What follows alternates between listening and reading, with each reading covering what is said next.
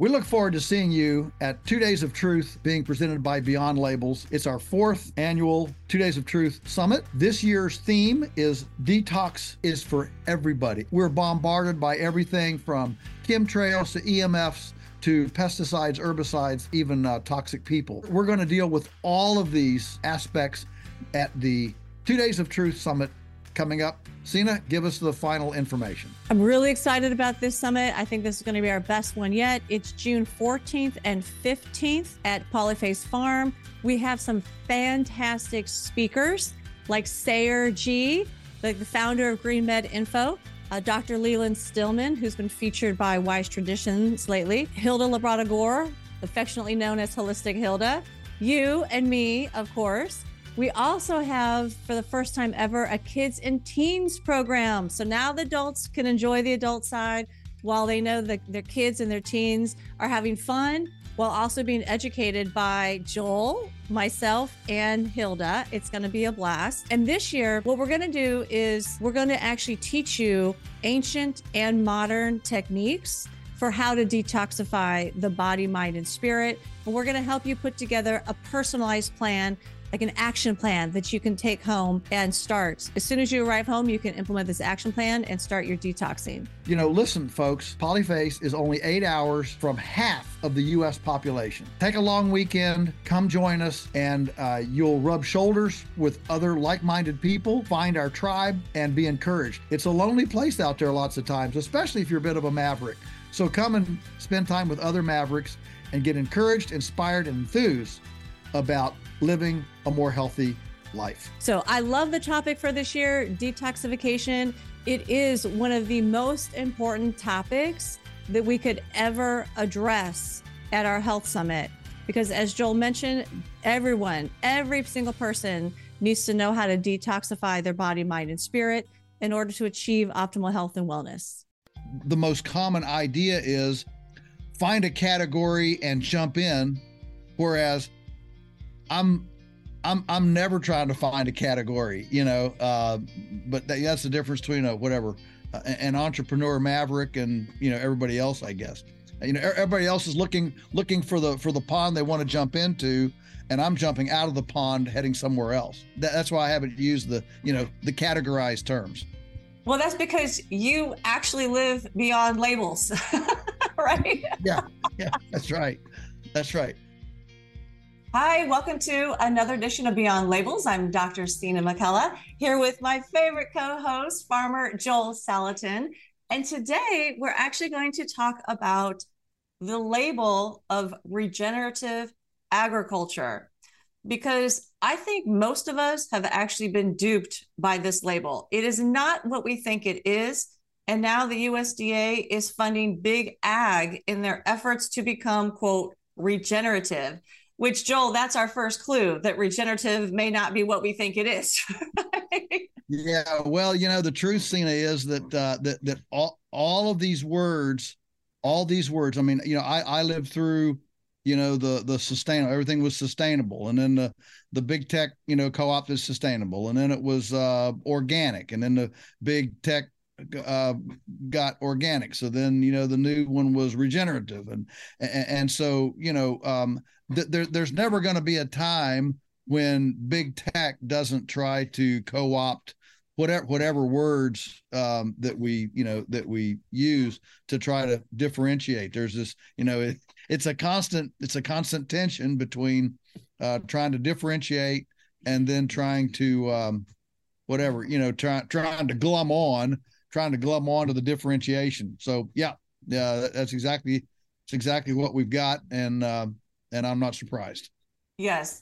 So most of us, I bet most of us think of the labels as like, it starts with conventional, right? And that's the one that they can use GMOs, they can use chemical spray, and they can use biosolids, which we've discussed, which is like a liquid slurry from CAFOs, for instance. They can use all that in conventional. So it would start with conventional.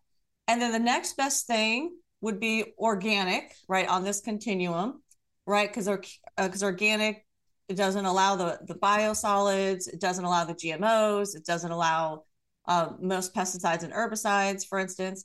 And then on this continuum, we would go to regenerative, which is what most of us would say is beyond organic, right? And we think of it as like this is and this is how it's marketed, that it's a climate change solution, that it is beyond organic, that they're like regenerating the soil, right? So there's this real misconception about it.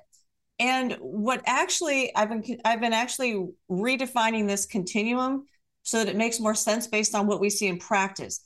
The continuum is probably this: conventional to regenerative to organic to beyond organic, or as you would call like ecologically, you like to call it like ecologically raised or ecologically grown, and that's the terms that you've used in the book. So I think that is the actual continuum, and now I'm going to talk about why I think that's the actual continuum. Yeah, and you know, the reason I've used those terms is because I just, in all my books and all my writing, I have refused to just let myself get co-opted by whatever the word du jour, you know, the word of the day is. And I just find that, here's what I find, that as soon as a word becomes the orthodox word, you know, the mainstream orthodox word, it creates a category. And then we get, and as soon as you have a mainstream category, there's no conversation because people assume they know what it means, and so it shuts off the conversation. So you know, years ago I invented the term, you know, salad bar beef and pastured poultry and all that, because these are not mainstream terms, and they stimulate a conversation. Well, what's that, you know? And so I've done. It's interesting how it seems like the most common idea is find a category and jump in, whereas I'm never trying to find a category, you know. But that's the difference between an entrepreneur maverick and, you know, everybody else, I guess. You know, everybody else is looking for the pond they want to jump into, and I'm jumping out of the pond heading somewhere else. And Yeah. And so that's why I haven't used the categorized terms. Well, that's because you actually live beyond labels, right? Yeah, that's right. That's right. Yes. Okay, so what are you finding, Sina?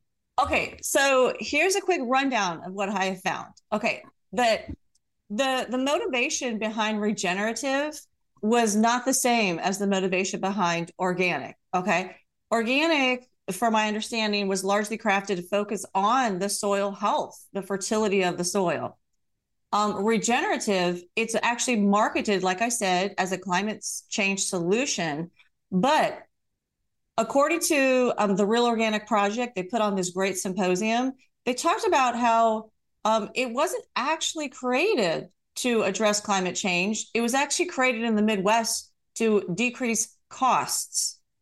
Okay. And the way they wanted to do that was they wanted to spray less chemical. So they came up with this idea: if they didn't till, they wouldn't have to spray as much chemical. So what the bottom line is here between the difference is that both organic and regenerative agree on certain, what I would call, positive changes. Those would include using cover crops, using livestock to increase biodiversity and whatnot, and using crop rotation. The difference, one of the main differences stemmed around the tillage. So organic would accept tillage over the chemical spray. And we're not talking about plows, right? We're talking about mixing the first like 4 to 6 inches of the soil by turning carbon underneath the soil to create, turning plants into the soil to create the carbon. Whereas here's the thing people have to understand, that if you're going to raise a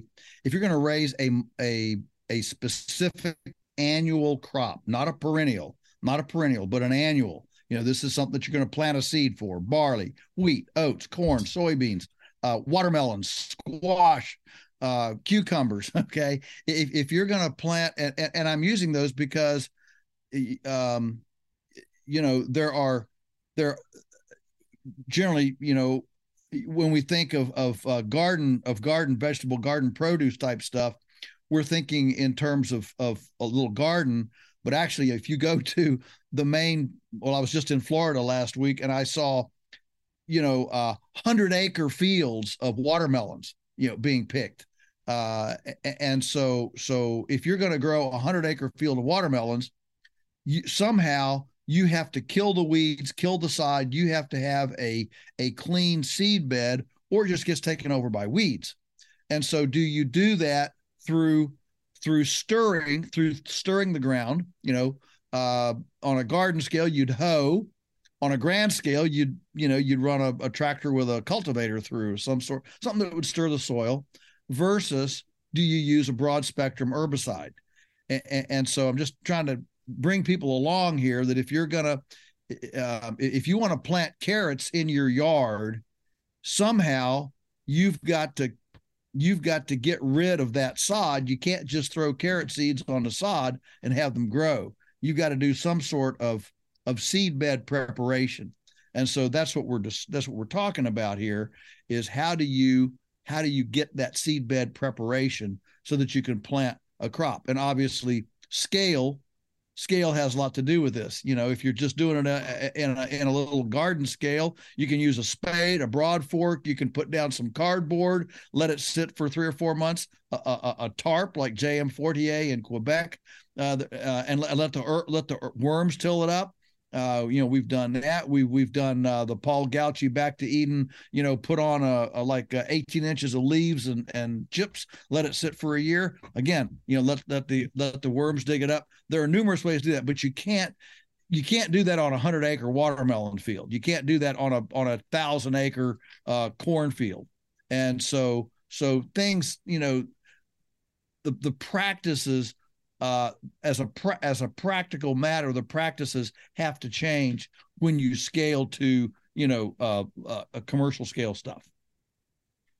Yes, and so the organic, as Joel just so eloquently explained, they would rather use the tillage, not from a plow, but just tilling the top of the soil over spraying.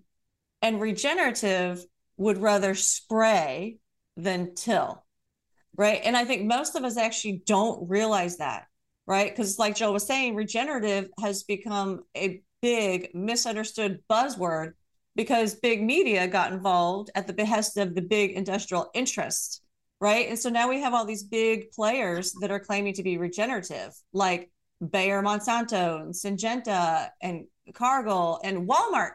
Like Walmart committed to change 50 million acres of their land to regenerative agriculture, right? And that's why that was a red flag for me. I was like, wait, what? Like, yeah. Well, what's happened? I think the genesis of this is also a part of that the term regenerative kind of was the next permutation from what was called conservation agriculture. So we kind of had this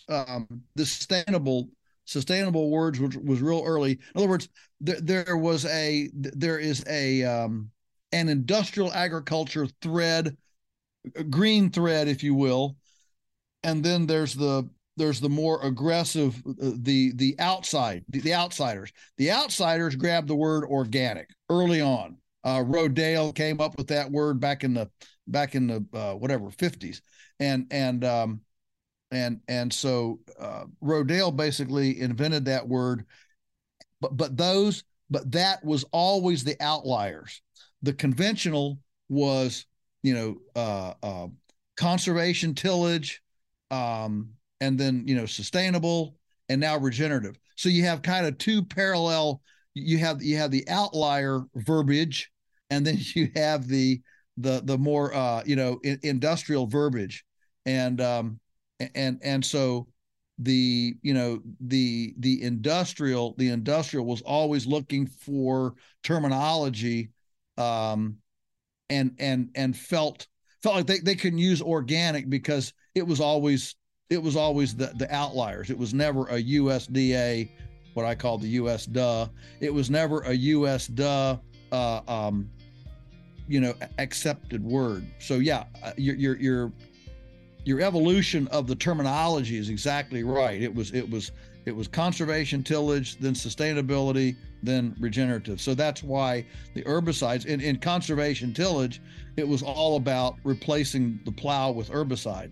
And sustainability, the same thing. Thanks everybody for listening to this podcast with us, Beyond Labels. If you like this, share it with your friends, and we look forward, Sina and I, to visiting with you on our next Beyond Labels podcast.